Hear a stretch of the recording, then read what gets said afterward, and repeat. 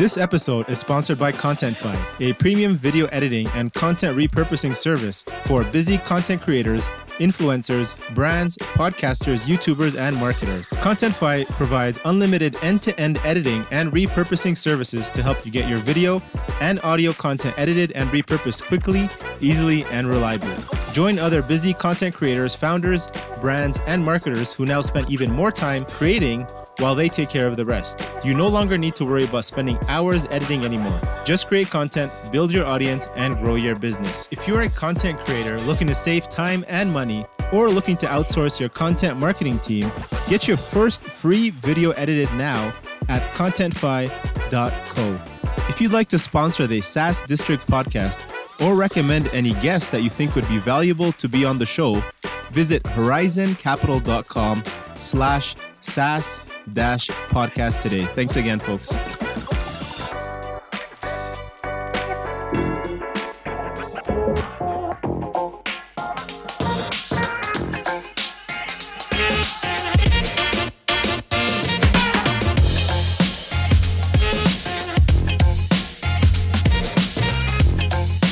Hello, everyone. This is your host, Akil Jabbar, and welcome back to another episode of SaaS District.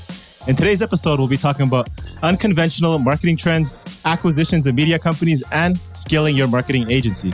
Today, we have our guest, Neil Patel, joining us. Neil, it's almost been exactly 1 year, July 2020. If you guys want to check out that first episode where I interviewed Neil, was episode number 21. Obviously, most of you know Neil. He doesn't need much of an introduction, but he's an entrepreneur, angel investor, and business expert who specializes in SEO and digital marketing. He has co-founded a few marketing tech companies such as Kissmetrics, Crazy Egg, and acquired and grew Ubersuggest, and also manages his own successful agency, NP Digital. So welcome, Neil. Super excited to have you back on SaaS District Show today. Thanks for having me again. I'm honored. Neil, love to catch up. Let's just hear, what would have been some of the changes and improvements in Ubersuggest since we last chatted over a year ago. I know one thing you mentioned in the past, like we talked a bit about conversions. Paid conversions was something like 1% when we last chatted. Is that still the same now, or what changes have you made since we last chatted?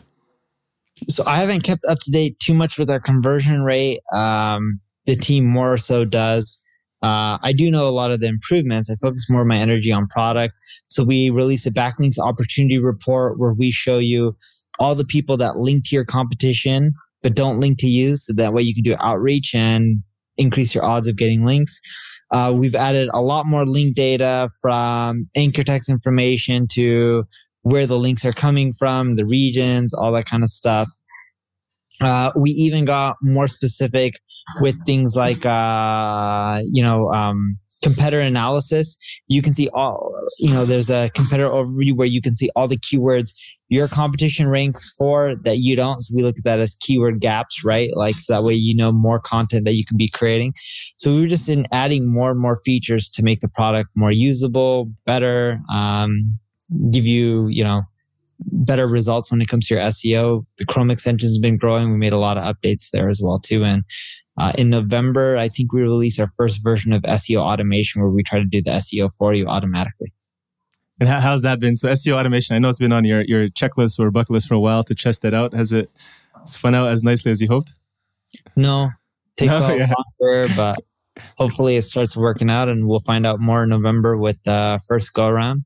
But I believe we'll be there. We just brought in a CEO to run the division. His name's Max, and he specializes in marketing automation. And that's all he does. Not like email automation, but literally automating marketing. And he did that for one of the big holding companies, Dentsu Aegis. Very cool. How are you thinking about when it comes to competing with obviously the big players, right? The SEMrush, the Ahrefs, in the moment, they're obviously the top players in the game. You're coming in close on them. How are you thinking, other than features? I mean, that's probably a battle that's tough to win against, right? Like competing against features. Is there other things you're looking at on how you're able to compete with them? Yeah, so we're not really trying to compete with them on features. I'm trying to create the most usable SEO tool that helps you get results when you don't have a big budget, right? So think about an SEO tool for SMBs. And eventually I'll go upstream towards enterprises, but I'm really trying to focus on small and medium businesses. And the key is, instead of giving them more features and more reports, how do you just do more for them? Because they don't have the manpower like some of the bigger corporations have. Mm.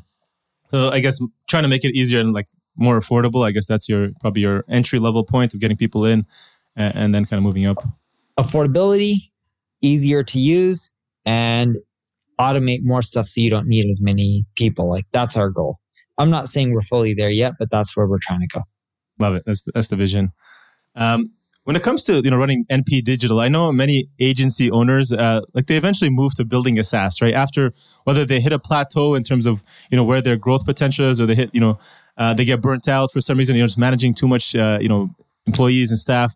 So after you've been running NP Digital for a little bit, what are some suggestions maybe you have to other digital marketing agencies owners who are listening in to help them scale an actual business effectively? What kind of business? SaaS or agency? The agency part. Okay, so when it comes to scale, the biggest thing I've learned is systems and processes.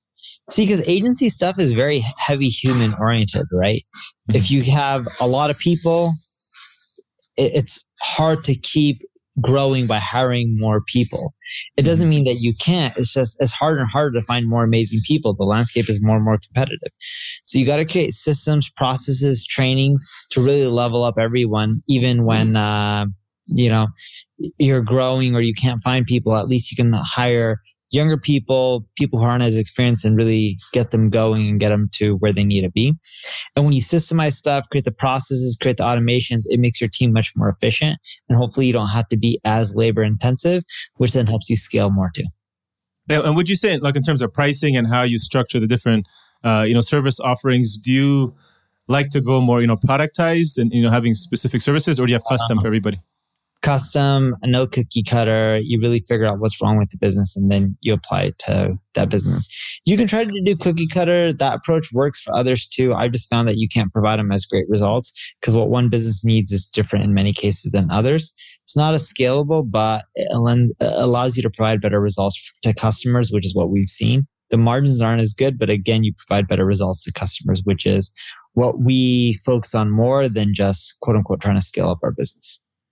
So scale isn't kind of your priority. It's more results, getting good qualities, deliver, and not even profit margins, right? It's just let's get good results for them. Doesn't matter, whatever it takes. Exactly, and we do care about scale, and of course we are a business and we do want profit. But we believe if you provide the best results and you do amazing work, the other stuff eventually comes. And then I think from my understanding, what I heard is you've opened up your services to all size companies, not just the bigger companies with bigger budgets. Is that accurate? That's correct. We work with SMBs, and our average SMB pays us around $3,000-4,000 a month, all the way to really large corporations that can spend millions and millions a year with us. And how are you able to kind of manage those so many different kind of processes, stay profitable, and then split that focus in offering between SMBs who need this much attention, and then the big guys spending millions of dollars?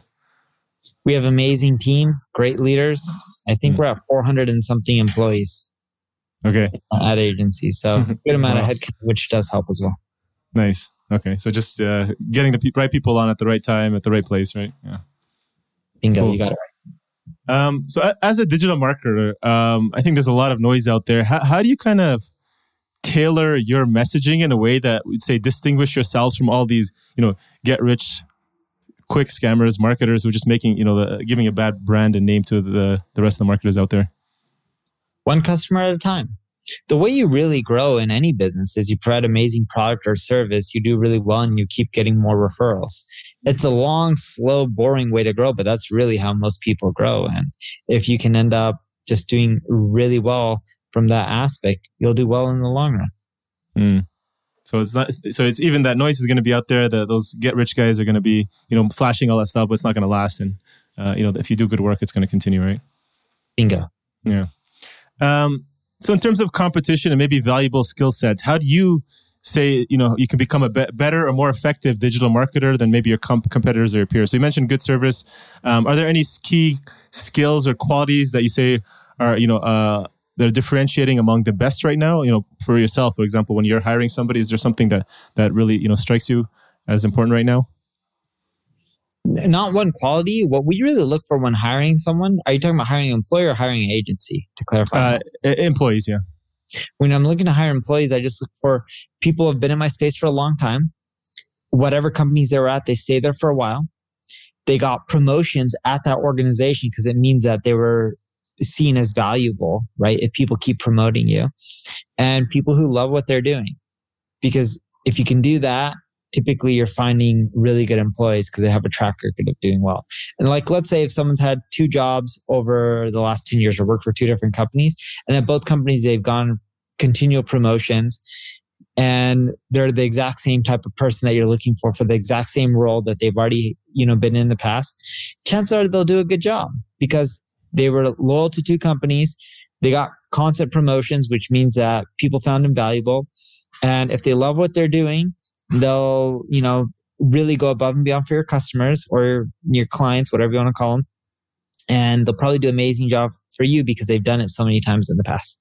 Nice. And would you say there's specific digital marketing skills that you look for right now? You say, or, if somebody's listening in and saying, hey, like I want to focus on a new marketing, hack or skill set, is it SEO? Should I still be focusing on that? Or is that kind of old news? Is it, marketing analytics? Yeah. There's not one anymore. Marketing's turned to omni-channel. Whether you want to do SEO or CRO or paid advertising or cool video creation or UX, UI design, there's not one thing. And I don't think you need to be a jack of trades at all. Pick the one that you're most passionate about and just focus on that. It's like when I was a kid, they told me that you could be a jack of all trades, right? You'd be good at anything that you put your mind to. In the corporate world, you don't need to be. You just need to do one thing really well and just harness all your energy on that one thing, and that's it. So don't focus on chasing the trends and what's hot right now. Just, what you're good at is always going to be valuable if you can show your work, right? Bingo. Yep. Yeah. So, marketing and sales teams, obviously you manage both those kind of departments. So, the marketing having to work with sales teams or, even having to sometimes do sales themselves. Do you have any suggestions or tips on maybe how to improve closing rates from sales teams, and whether that's a marketer generating, better qualifying leads, or maybe it's suggestions within the sales process themselves? So when it comes to closing, we don't really use a process like this is what you need to do. And this is, slide 1 in your deck, slide 2. We more look at it as problems and solutions. What are the problems? Can you identify them? Here are the solutions. How can you prove that you've done it before successfully if you can?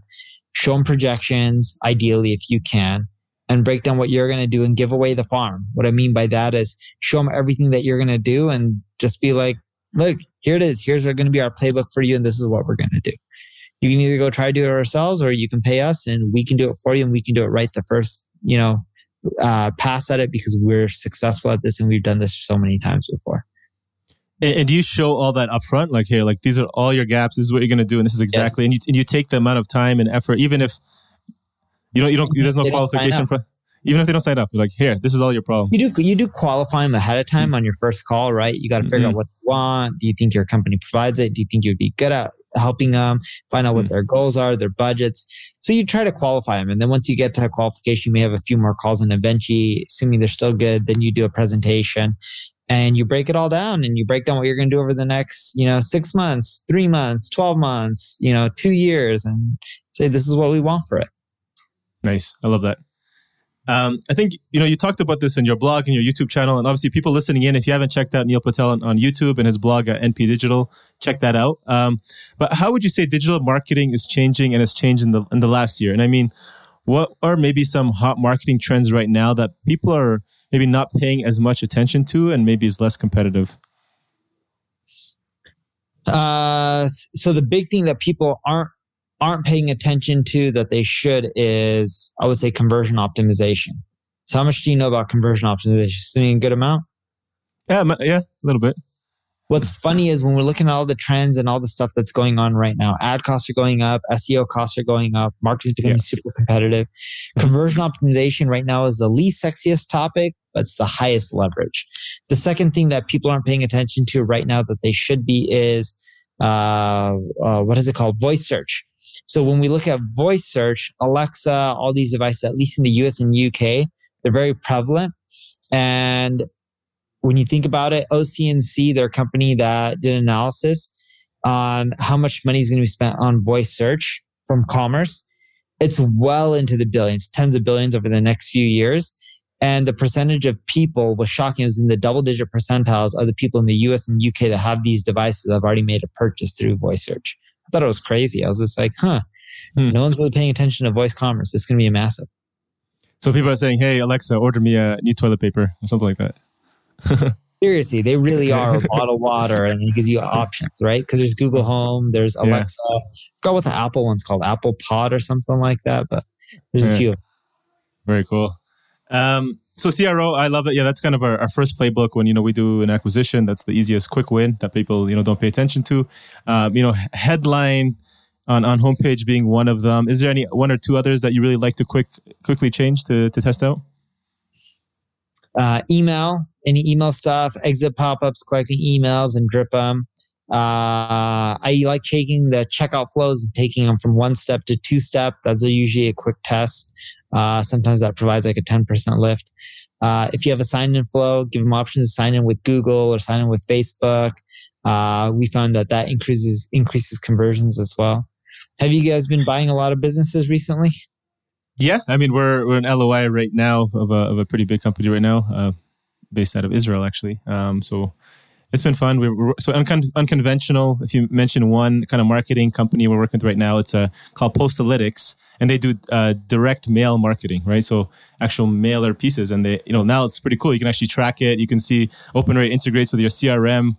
I don't know. What's your thoughts on that? Have you tested any of that stuff? I have. It can work out really well. We've seen it work really well in places like Australia.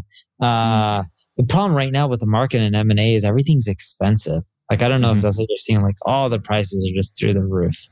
Yeah. I mean, you're not, like this one, we're looking at something like a 5x ARR. I mean, but it's also growing like 100% year over year. So it's tough. And I don't know where these people are getting these information that either there's just like a lot of buyers out there right now, or there's just a lot of like 5x ARR, are they even profitable? They're profitable, yeah. Okay. So they may have a 20% margin, but you still have to pay 5x. That's an expensive buy. It ends up being something like an 8x EBITDA, yeah. But it's not too bad, just because they're growing, right? They've been growing like crazy. I'm assuming less than $2 million in revenue then? No, they're over, I think they're at 2.5 or 3, I think. So it's actually decent, yeah. So, being a leader in the content space, I know we've heard this kind of saying, being a leader of content in specific segment is a sign that you're probably the leader in the space of all other aspects. Do you agree with that thought? And no. What's your... No? I'm the leader in content, or I shouldn't say I'm the leader. I'm one of the leaders in content and marketing. But if I look at marketing agencies, we're one of the smallest. Look at iProspect, look at Performix, look at Tenuity. There's so many brands out there that are much larger than us. And it's funny. So many of your readers or listeners probably never heard of some of these brands. But you know what? They're like, at this point, some of them like Performix, multi-billion-dollar organizations like with 4,000 employees plus, right? So content is still not king? What is it that sets them as leaders? Or have you heard of Performix? Performix, no. Is it PERF? Okay. So I'm more known for marketing than Performix. Right. 100%. Okay. More people know me. I get millions of visitors to my site. They don't. I think they have like 4,000 employees. Who must be making more money? Right? Wow. What are they doing? It's not the marketing. It's something else they're doing, right? Or it's not the content anyways. Good sales. It's been around for a long time. Old school business, enterprise. There's a lot of people who aren't well known that print cash. Yeah, I've heard of a few SaaS companies now that I've talked to who their entire kind of growth, like 10 million plus ARR, and all they've done is just one channel, which has just been like outbound sales, right? And they do like zero marketing. And yeah, it just shows you, right, that sometimes, they're thinking about doing marketing, but they're like, hey, we found something that's working, and they keep just doubling down on it. They don't have to. So I know SaaS companies who people have never heard of that do 40, 50 million in revenue. They've been around for over 10 years. They get little to no traffic to the site, and they grow 100% through outbound sales. Yeah. There you go. So and we're just like, what? And then we look at all the ones that do content marketing stuff. We're like, oh, they must be massive. We're like, well, the guys who do pure outbound are like 5-6 times larger, even though no one knows who they are. So it's like, who really is winning, Yeah. SEO? I don't know. I mean, is that still pretty hot right now? Would you still kind of focus on that? If I'm a SaaS company, is that Yeah, I think you need to do everything as a SaaS company. SEO, content marketing, social media, outbound. I don't think there's one right or wrong approach. I think you take an omni-channel approach. That's how you win. I agree. So you mentioned, acquisitions right now. You're looking at some being super expensive. What are you typically looking at? What's expensive for you right now? Anything that's like 10x or more in EBITDA. Oh yeah. That's even. Is there a certain size you look for right now? Is there minimum? We're flexible. Ideally, more revenue. Ideally, we want companies that are doing like 5 to 20 in revenue. 5 to 10 revenue. Cool. What's your thoughts on that HubSpot acquisition of The Hustle? How do you see them helping their bottom line? I personally love the deal, but curious how you look at it. I don't know, honestly, right? Maybe they have future plans or integration, or I have no idea. But HubSpot's so massive. It's a drop in the bucket. They're worth like $27 billion or something like that. So when you look at it from a financial standpoint, it wasn't actually a big acquisition compared to the overall value. Okay, so still too early to say. What's your opinion? Say, let's say, SaaS companies right now, typically, I speak to a lot of them. They're looking to do, smaller acquisitions within their same vertical or kind of competitors. If a SaaS company is looking to acquire maybe a media companies as part of their growth strategy, what should they be looking for in terms of overall strategic alignment? Right audience. If you look at a media company, just because they have visitors in your space doesn't mean they're a right fit. You really have to look at the audience. It's like, is that your ideal customer?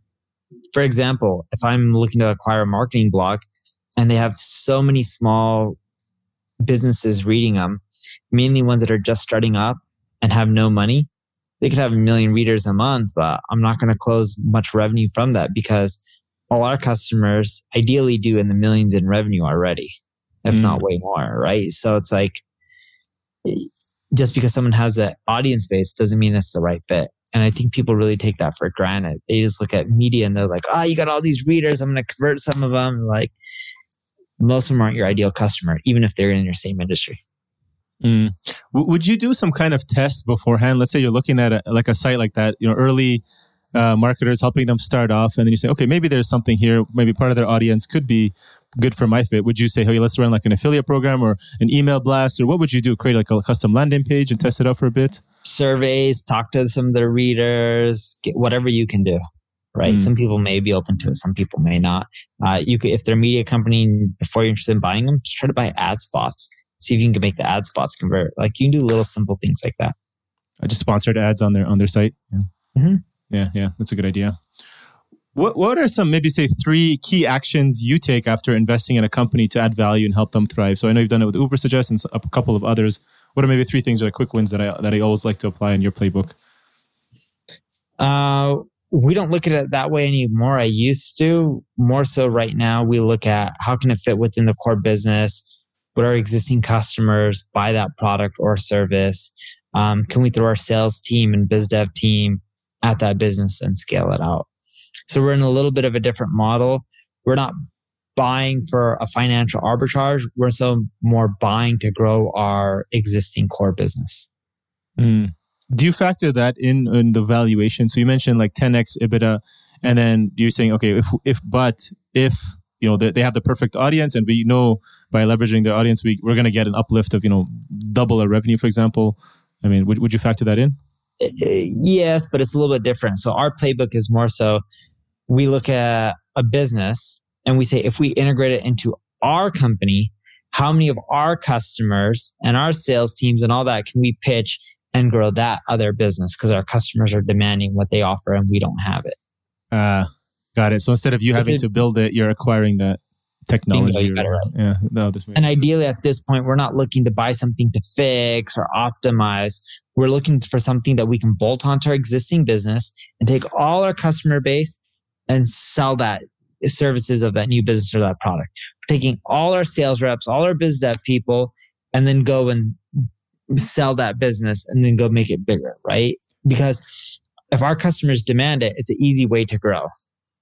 That makes sense. I mean, also NP Digital probably has a lot more traffic, and you can, kind of divert them to different things to upsell them and whatnot versus, a smaller company and trying to get them to integrate into your product. Yeah. Is there certain things that your customers are looking for right now? They've been like really, hot demand and are interesting for marketers? CRO, we've been looking to acquire a CRO agency. We offer CRO, but we don't have enough staff for it. So we've been hunting for many months at this point. Very cool. So anybody listening in who has a CRO agency, talk to Neil. Yeah, exactly. Anyone who has one, please talk to me. Thank you all for listening in to this episode and joining SaaS District today. Don't forget to leave a review and subscribe for future episodes where we interview top leaders in the SaaS industry. If you're a SaaS company looking to grow and unlock the true value of your business, get in touch with us at horizoncapital.com.